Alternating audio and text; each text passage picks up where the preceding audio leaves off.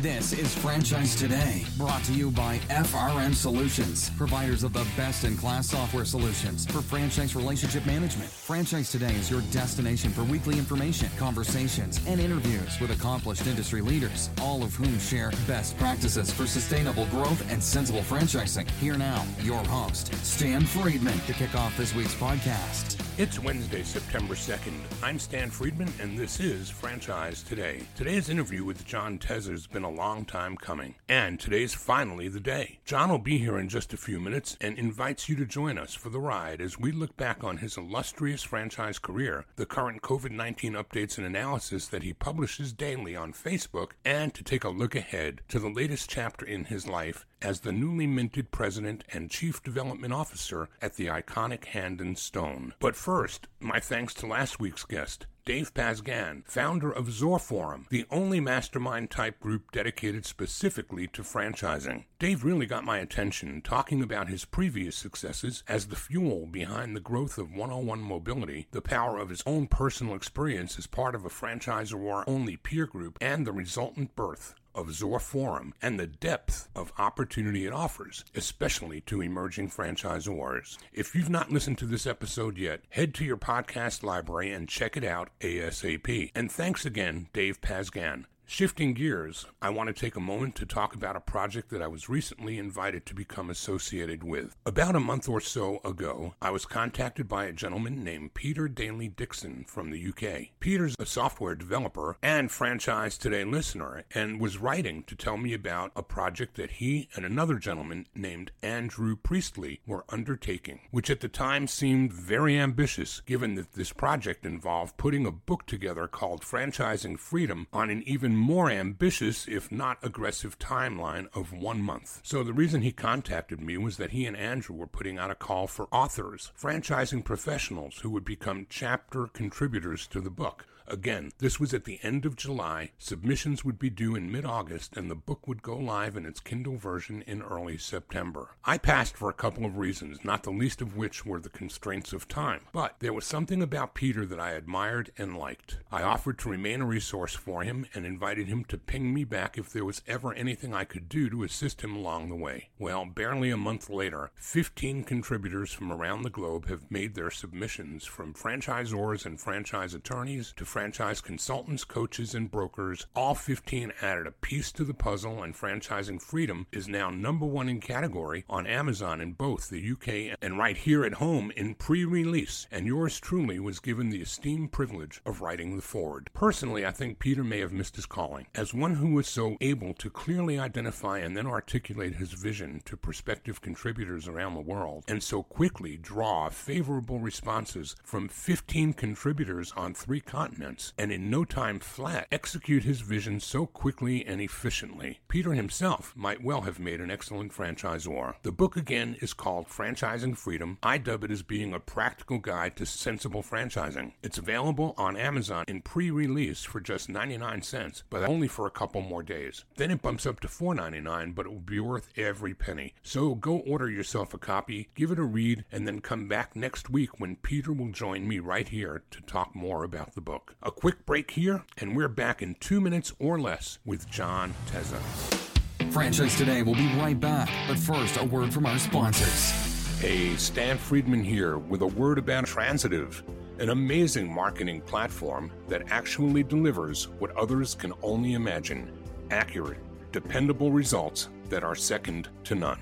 All right, without getting too deep into the weeds, Transitive connects franchisees' customer data from all sources, providing high-octane fuel for their marketing engines. They then deploy machine learning, yes, artificial intelligence, which identifies various customer traits and habits, attributes that would otherwise likely go unnoticed, and it segments these customers into groups. This is important because, as we know, not all customers provide your franchisees with equal dollar value. But wouldn't it be great if they could easily identify who's who? Well, that's exactly what Transitive does. And what's more, it then accurately drives the appropriate offers to each of those customer groups, delivering specific personalized messages to each of the group's customers. Just like that, your franchisees are engaged in laser-focused target marketing, delivering them much more bang bang for the buck. You've got to see it to believe it, so what are you waiting for? Order up a demo today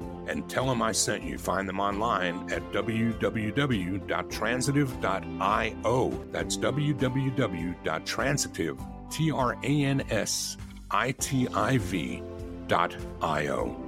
John Teza has served in senior executive management roles for several national restaurant companies, including Corner Bakery, Jersey Mike's, and Quiznos. Over the course of his career, John led several significant brand expansion campaigns and also served in senior-level capacities in marketing, ops, IT, legal, and training. During John's tenure, Jersey Mike's was named the fastest-growing restaurant company by Nation's Restaurant News for 3 straight years. John's also the founder of Janus Brands, a consulting firm he started in 2009 with a focus on multi-unit growth, development strategy, and small business enterprise business planning. John is an active member of the restaurant leadership and franchising communities. He serves as a trustee on the IFA's foundation board and is a member of the board of the National Restaurant Association. He also serves on the board of Franchise Update's Leadership and Development Conference. John's career in franchising began right out of college when he graduated with a business degree from William and Mary in 1997. John Teza, welcome to Franchise Today. Thank you, Stan. Very, very happy to be here.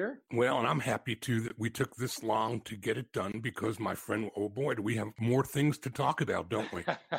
Yeah, we sure do. John, I'm going to do what I always do and ask you to take us back to where and when franchising found you. But before I do that, I'm going to pop 2 questions to you. July 21st, 2010. Any significance? July 21st, 2010. It doesn't ring a bell. I know that I had left Quiznos. It was before I started with Jersey Mike's. So it was something in that window. So July 21st, 2010 is when you and I became Facebook friends. And that was preceded by you and me attending some kind of a function at Benetrends in Philadelphia. And it was there that Jerry Darnell made the introduction of John Teza and Stan Friedman, whom to that day had never known each other. I do absolutely remember that day. It was at Benetrend's office. I do absolutely remember that. And I found it strangely ironic, as we're going to talk about as you bring us up to speed on your franchising career, that you and I were both in the sandwich business at the same time, and it took Jerry Darnell to get us together. Oh, boy. That's Jerry.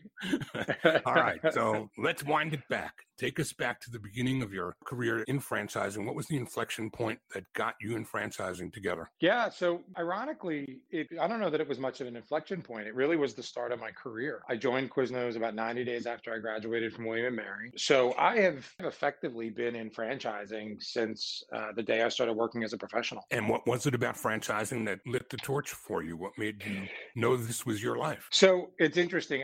At the time, I would say I wasn't even aware that I was, quote unquote, in franchising. I was sort of a bifurcation for me about maybe 10 years into my career where, up until that point, I was a restaurant guy and I was, it really wasn't even about restaurants. It was about that one particular company. It was a fairly insular company. We didn't do a lot of outside networking. And it wasn't until I remember literally to the place I went to my first franchise development conference, Gary and Teresa's event in Atlanta. And that was the first time that I really understood that there was this sort of industry called franchising that existed sort of separate and apart from the brands themselves. So I've been involved in franchise companies really since the beginning of my professional career. I'd say that first franchise leadership and development conference is where I sort of became a member of the franchise community. And what role were you playing at that company there that you began at without realizing what you were doing? So I think at that point, I was the EVP of development. I started at Quiznos in an entry-level operations role and was with that company for a long period of time and took on a lot of different roles through the course of my career there. But I think I was the EVP of development. And I can't tell you that I even know how that conference got on my radar screen, but I can tell you that it was at that point in my career where I felt like maybe it was time to start understanding the broader landscape. And I found my way to that conference, which I'm on the board today. Gary and Teresa have been great friends and mentors. And it's, I suppose, not ironic that that was the first event that I attended in the franchise landscape. And so from there forward, as we work our way to the current day and this big news that you're going to share with the audience here, what came from that that conference? What was the eye-opener? And now you're exposed to an industry beyond the one company that you're working for. What did that do to your line of sight? What did it do to the way you became part of a larger community? Where did it go? How did you put those pieces together, and then tell us where it took you? Yeah, I think the first realization was that there were a whole lot of other people out there doing the same or similar things to what I was doing day by day. And that there were a whole lot of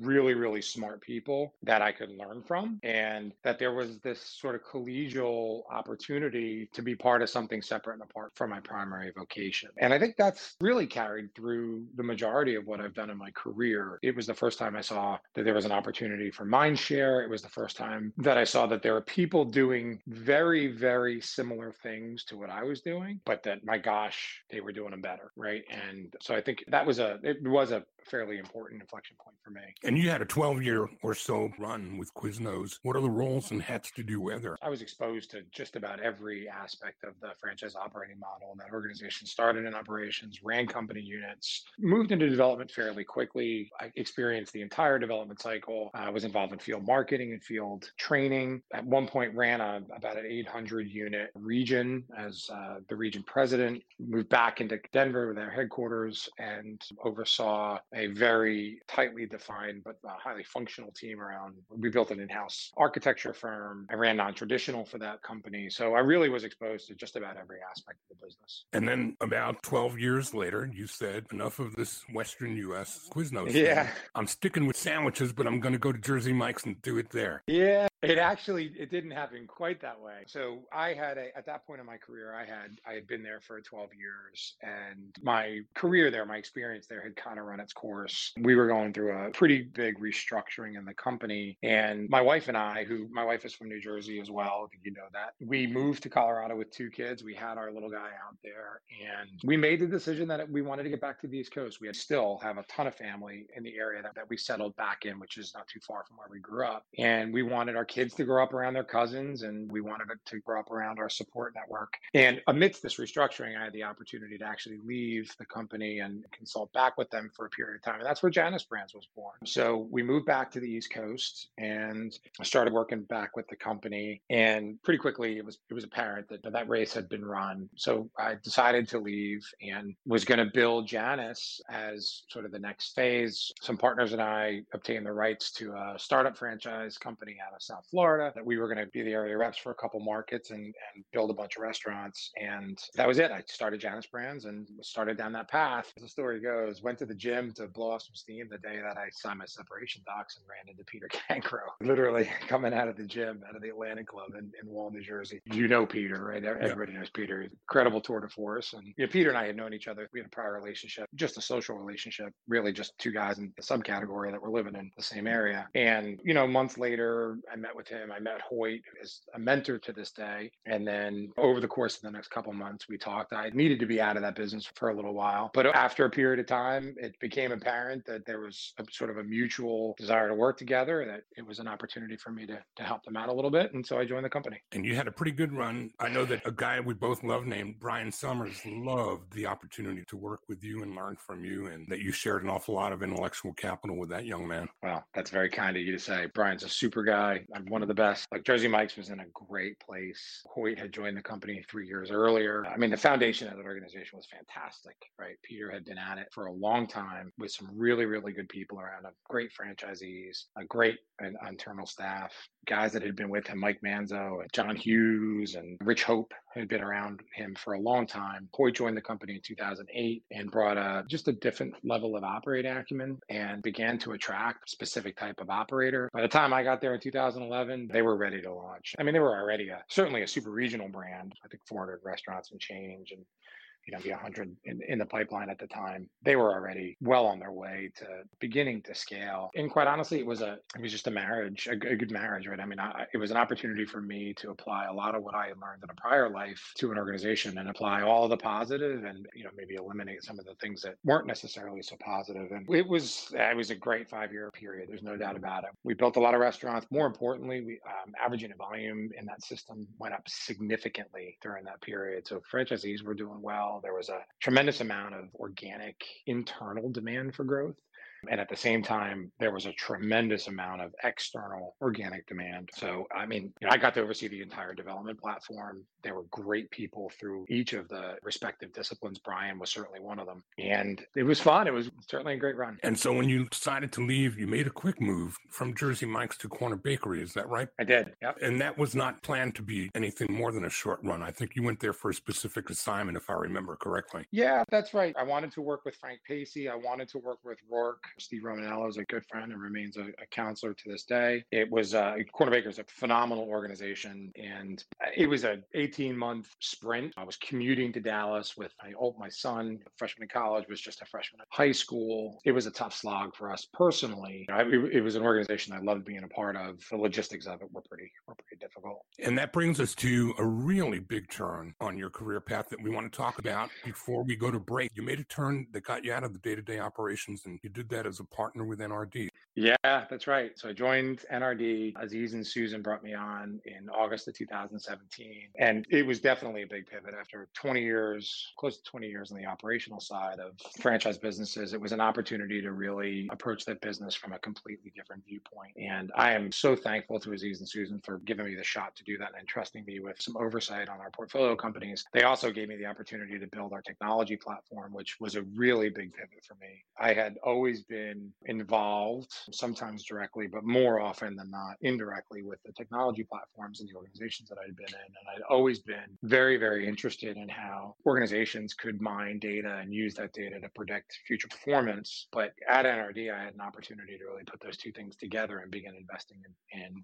We built a portfolio of investments in technology platforms that were designed to really optimize or create efficiencies at the unit level for restaurants and franchise companies. And it was a really big pivot for me, and I'm just so thankful to Aziz and Susan for giving me the opportunity. But I think you made a discovery. I think the NRD stage of your career brought you to a place that I've experienced myself at one point in my career when I became a supplier and had spent no matter how many years with how many brands doing what I did in development or in franchise relationship management, but I was always heads down inside of a single house. And I think your whole career up to NRD, you pretty much were in the same kind of a parallel. You were heads down in a particular house doing what it is you did. When I became a supplier, I all of a sudden found myself in a heads up environment. And instead of being deeply ensconced day to day into the business of a single brand, I was now looking horizontally across many brands, seeing many franchise companies, having conversations with people across market sectors and companies by the dozens, sometimes in the course of a few weeks or a month. And it's a totally different experience. And there's an adjustment that comes with that experience. And I think that's something that you experienced as well, which is bringing us up to the drum roll of where it is you are now and why you went there.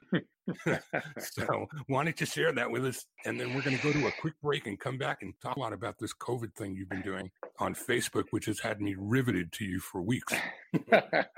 Yeah, sure thing. The announcement that Stan's referring to was a little earlier this month. It's been a little over 2 weeks now. I joined Hand and Stone as the President and Chief Development Officer. And so this brings you back to a place where I think this is driven by the conversations that we had in the green room about you just need to get your hands muddy and dirty again, right? Yeah, I think, that's a big part of it. As an operator, and for a long period of time, you're close to the work, right? I mean, you live and die day by day by being close to the work. And I did want to get back to that. I felt like being on the operating side of the business was where I belonged. It was my calling. That was a big part of it. I think the much bigger part of it was the opportunity at Hand and Stone. This is an organization that is incredibly well built. It's incredibly well positioned. And I couldn't be more excited to be here. Well, this is all great news, and I'm happy to share and maybe even break some of it here on Franchise Today, John. And I know that you're going to be a huge asset to the Hand and Stone team, as you have been to everybody's organizations that you've been a part of until now. Why don't we take a quick break? And when we come back, we're going to talk about his analysis of COVID-19 coronavirus and his almost daily updates on Facebook, which have been fascinating to follow. We'll be right back.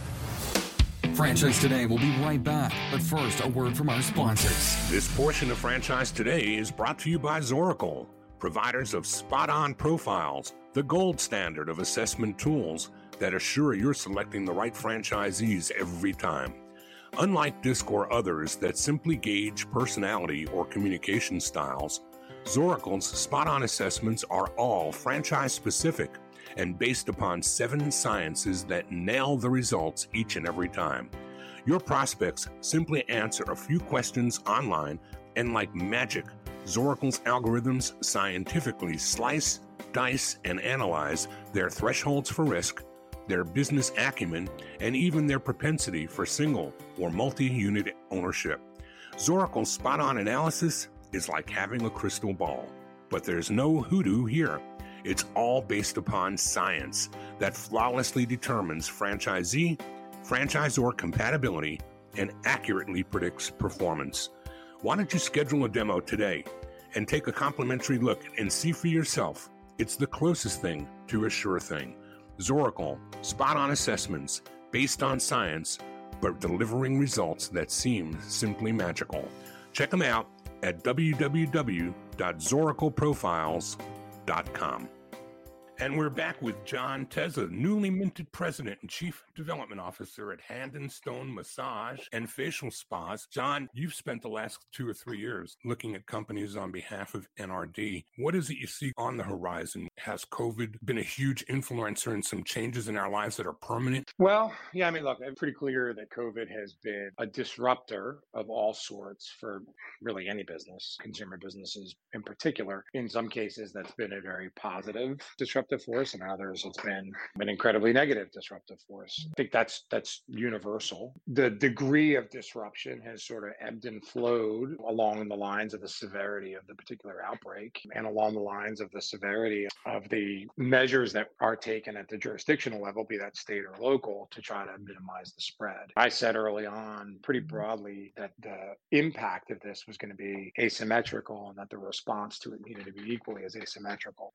In the earliest days of that, the initial outbreaks were really limited to the Northeast and the Mid-Atlantic and really Michigan at that time. And then, as it spread into Illinois and then really waned, you saw sort of an asymmetric response. You saw states reopening at different timeframes. You saw different businesses, different business modalities within each state that were affected asymmetrically, as some businesses were allowed to reopen and others were not, or others were only allowed to reopen with sort of limited functionality. And then you watched it again almost happen in reverse as the southern and the western outbreak happened through the summer and as the impact in the Northeast and Mid-Atlantic states began to wane. So I think you've got this, and I think I may have wrote about it at one point earlier, you've got this sort of very amorphous response that's necessitated by a very disconnected stimulus. Asymmetric impact across states, you got asymmetric impact across different businesses and across modalities within individual businesses. And then you've got sort of jurisdictional biases around, not to get into the political side of it, but there does appear to be some influence in how different areas are able to re-engage from a business standpoint based on political affiliation of the people that are involved running that jurisdiction. So, put all that together, it's a great big mess. And I think that's what small business owners in particular are feeling over the course of the last, call it 6 to 7 months. Where that goes from here, I think, is anybody's guess. The numbers, and I think we'll get into that in a second, but the numbers certainly indicate that we're moving in the right direction. Generally speaking, no idea what future stimulus has, whether there's a second wave associated with the oncoming flu season or, as people move back inside in the northern states, as with the onset of fall. It's pretty clear in the current numbers that things are improving. How long that lasts and whether or not even an improvement in the numbers can overcome sort of some of the general societal bias around what's acceptable and what's not. Who knows? I can't really predict it. What do you see the permanence of impact on franchising looking like? I think there are certain things that, like curbside service pickup, things like that. I don't see those ever going away. Do you? No, limited service modalities are within every consumer vertical are here to stay. We've been moving towards a technology-enabled automation and augmentation for quite a while. And all this period has done is exacerbate that. At Hand and Stone today, you can book a massage online and not interact with anybody until you get on the massage table. Same thing within our skincare line. And do I think that's going to go away? No, I don't think that's going to go away. Do I think that the need state around having food delivered for a limited service occasion is going to go away? No, I don't in any way, shape, or form. I think if you look at the history of the last couple of years in the restaurant industry in particular, but I think this is true across most consumer verticals, most of the ordering channels have been replaced by some sort of digital order channel. That's certainly not universally true, but if you looked at it on a trending basis, that is absolutely true. And do I think that's going to stop in a post-COVID world? No, I don't. And I've seen companies like Wingstop that were built for this time. I think Wingstop's business model, just using them as an example, food to be consumed off premise, had 90% of the things necessary already in place. They had a tremendous leg up. I don't know what the number is today, but I know they've been comping positive double digits since the beginning of March on all of this and probably growing from there. Where do you see franchise development and concepts that pre-COVID may have been doing extremely well and may have been on a trajectory for ongoing continued growth? But I'm asking you about companies that may be in the fitness space, in the child care space. There are going to have to be major adjustments to those business models in my mind, and I'm curious about yours. Yeah, it's a good question, Stan. And I think a lot of those adjustments have already happened, right? So, for example, I'm talking about Hand and Stone, right? Our consumer experiences have changed significantly, right? So PPE is a big part of the consumer experience, and making sure that the consumer actually sees the massage therapist wash their hands prior to every service, right? That didn't exist prior, right? They were, of course, they were washing their hands Right. before every service, but now they're doing it in room. And Hand and Stone was fortunate enough that they had the foresight to put water in every one of the treatment rooms, and now the optics of it matter. The optics of cleaning every table in between services matters. And I think that's true across really every consumer experience. So whether it's home health care or whether it's child care or whether it's fitness, all of those experiences are going to have to evolve to include both an actual movement towards limited group interaction or limited close personal interaction and the optics side of it, right? It's not enough just to alter your process flow to mitigate the risk of transmission in an immediate post-COVID world. You also have to show the guest that that's the case. It's the building of trust. Yeah. It's funny. One of the things we heard early, if you go all the way back to the beginning of COVID, when the world started burning, you heard that this was going to negatively affect big brands. And I think unequivocally, this positively affects brands, right? Because consumers want to continue to interact with, they want to continue to experience and to support brands that they trust. Our world's run on small business, right? And whether that's small business associated with a brand or it's small business associated with an independent operator, at the end of the day, our respective worlds run on small business. That said, right, brands, and in particular franchise brands that have a consistent set of standards that get executed across a wide array of units and teams that are in place to not only enforce those standards, but to evolve those standards when they need to, they're well positioned to deal with the reality of evolving all of their primary modalities to meet this post-COVID world. And I think you're seeing that everywhere you go. I've not been in a gym. I live in New Jersey. Gyms are still not open, but certainly I can see it in my experiences with Hand and Stone. Right? I see how they've evolved the consumer experience, and quite honestly, I think heightened the consumer experience. Right? Given the reality of a post-COVID world, I think we've heightened the consumer experience. And I think every business vertical is going to have to deal with it. Interesting stuff. So, John, take us back to February, March. When was it that you started doing the daily report? So right at the beginning, I think it was, if I went into my computer, I could look. I want to say it was March 15th. It may have been a couple of days later, and I backdated.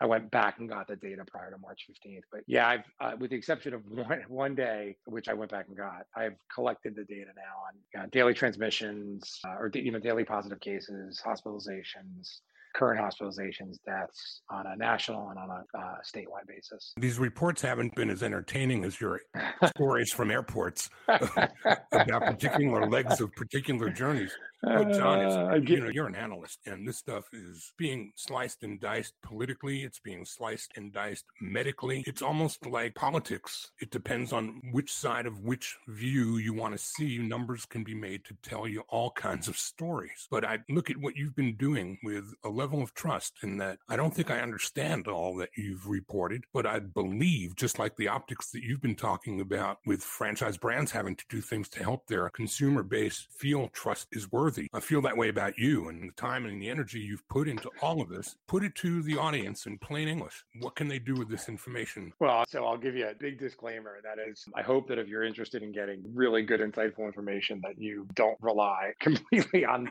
my analysis, right? I hope for anybody that's interested in getting good, solid information, that they find somebody far smarter than me. It's your opinion that I asked for. I didn't ask you for a doctor's diagnosis. The other disclaimer I'll make is that while I worked hard to make this an objective analysis and to report out in a way that I think is objective. I've had a couple of friends tell me, like, you're not as objective as you think you are. You're showing some biases. So those are my two disclaimers. And I guess I'll start by saying, like, the genesis of this is I'm a dad first. I'm a dad and a son before I'm anything. And, I've got a 77-year-old father who's a walking comorbidity. And he and my mom live in Florida, and my in-laws, Laura's parents, live just on the other side of town from us. And, so my initial interest in this was really around the health crisis. I've got 3 kids.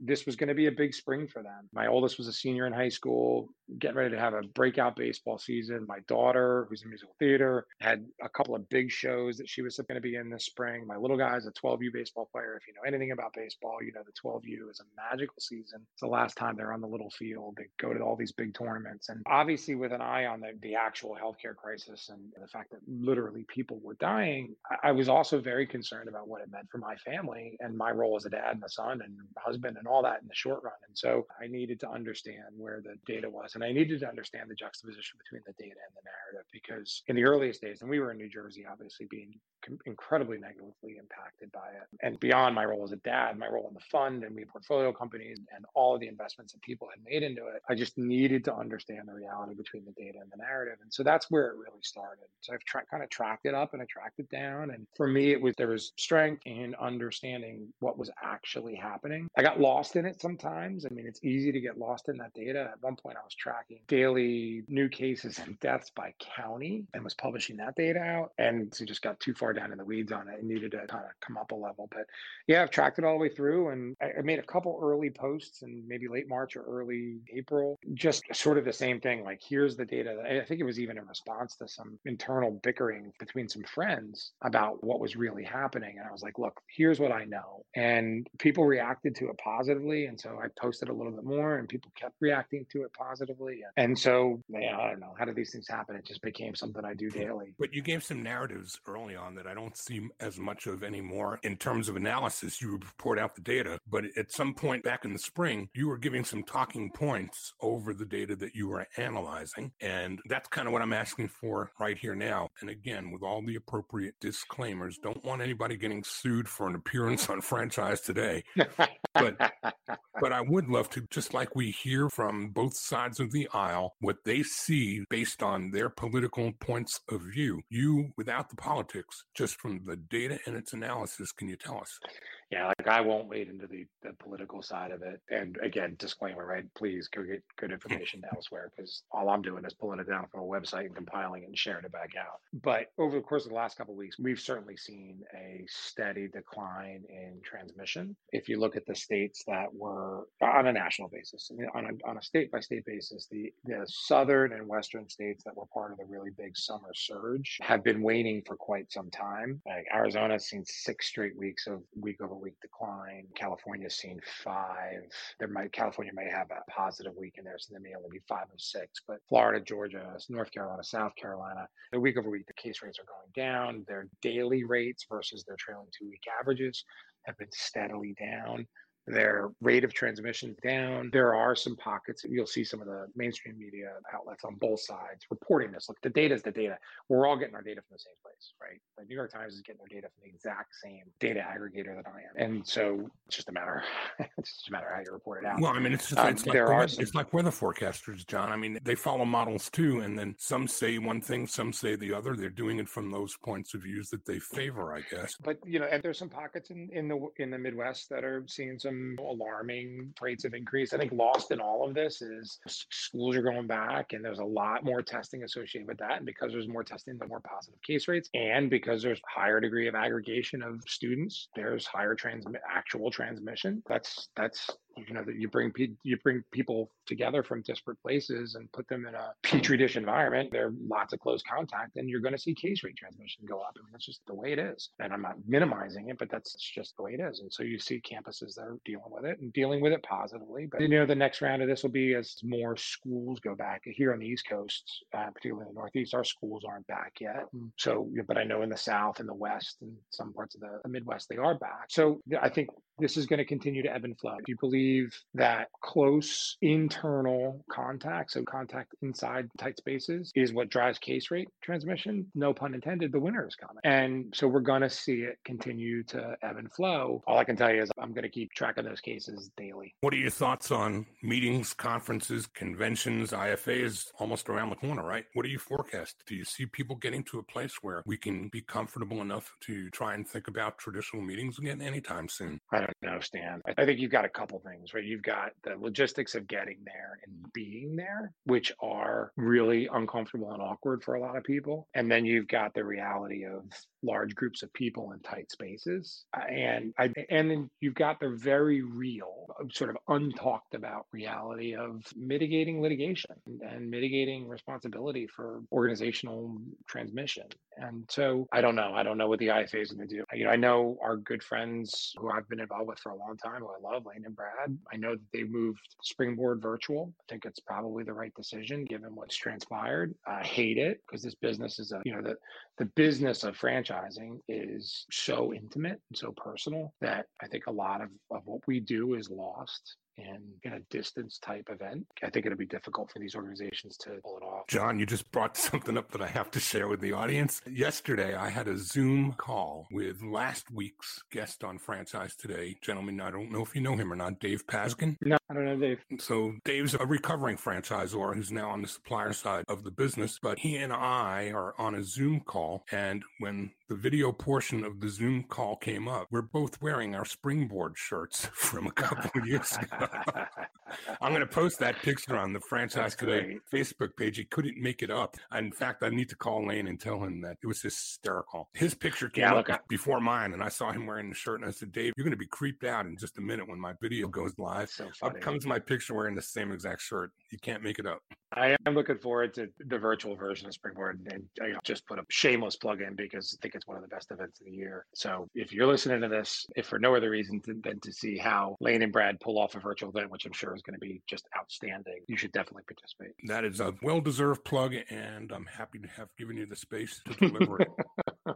John, we're at the place and time where we're kind of running to the end here. What have I not asked you that you wish I might? So it's a big move, right? So I'd love to, if I could take just a minute or two and talk about Hand and Stone and Please do. the nature of why I made the decision. Yeah.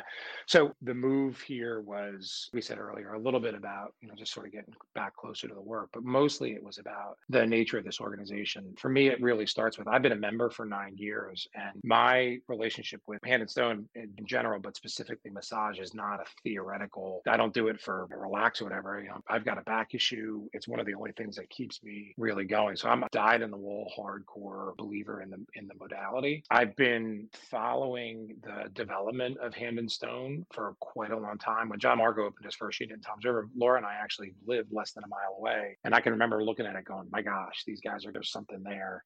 Lane does some work with Todd Leff and as a friend of Todd Leff's. And so through my relationship with Lane, I've had kind of a front row seat to the manner in which they've grown the business. And I'm so impressed with the sort of methodical and consistent nature of the way that they've approached growing this brand. They've grown it the right way through and through. And I got to see this from the outside. As my diligence process started with them and I got to meet the team, I realized that the team here is just phenomenal, right? The degree of technical acumen within each discipline is through the roof. The commitment and passion that this organization has for their franchisees and for the branding, and quite honestly, for the entire category and industry, as sort of demonstrated through the COVID period, is outstanding. So an incredible team. I've come to learn now that I've been here about this, the revenue model, which is the diversification of the revenue model is incredible. It's 3 primary modalities. It's 4 revenue channels within each modality. So just a great underlying business. And then to be sort of for us, it's a great place to be because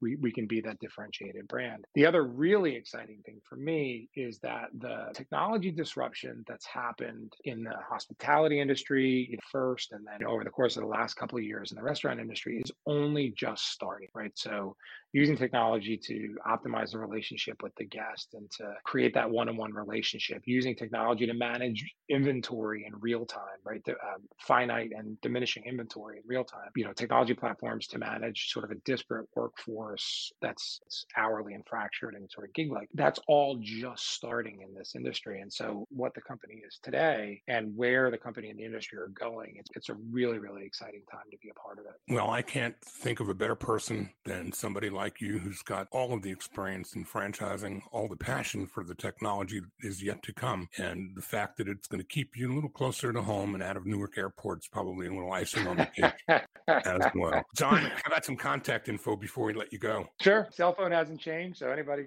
who's got that, please feel free to reach out. It's jteza@handandstone.com, and happy to hear from anybody that wants to learn a little bit more about the business from any angle. And Stan, I can't thank you enough for having me on. It's an honor. You were one of my first Sherpas in the industry. I can literally remember Brian Summers and I driving back from a real estate tour in Washington, D.C. and talking to you about your experiences with the founder of Blimpies. And that was where we really began to build our relationship. And so it's an honor to have been on your program. Well, it's an honor to have you, and we'll have you back after you've dived into this new opportunity and gotten closer to the work, as I said earlier, getting your hands back on the clay. We'll come back and talk some more about Hand and Stone and hopefully a whole lot less about COVID-19. Fair enough? Amen. John Teza, Chief Development Officer and President at Hand and Stone. Thanks so much for being here. Thanks, Dan.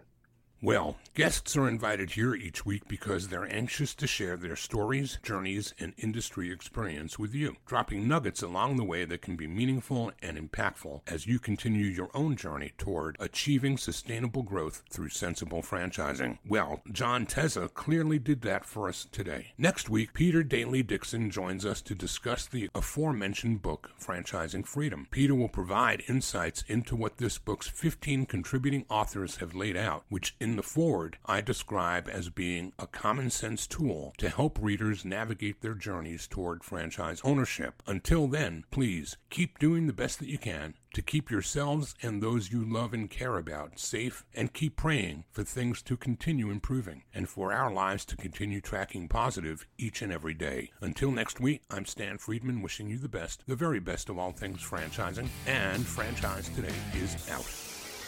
Franchise Today is a production of FRM Solutions, providing best-in-class CRM tools to empower relationships with prospective and existing franchisees. No excuses, just solutions. Find them online at frmsolutions.com. Join Stan every Wednesday at noon Eastern for another live episode of Franchise Today. Or, as always, download episodes on demand at blogtalkradio.com or iTunes.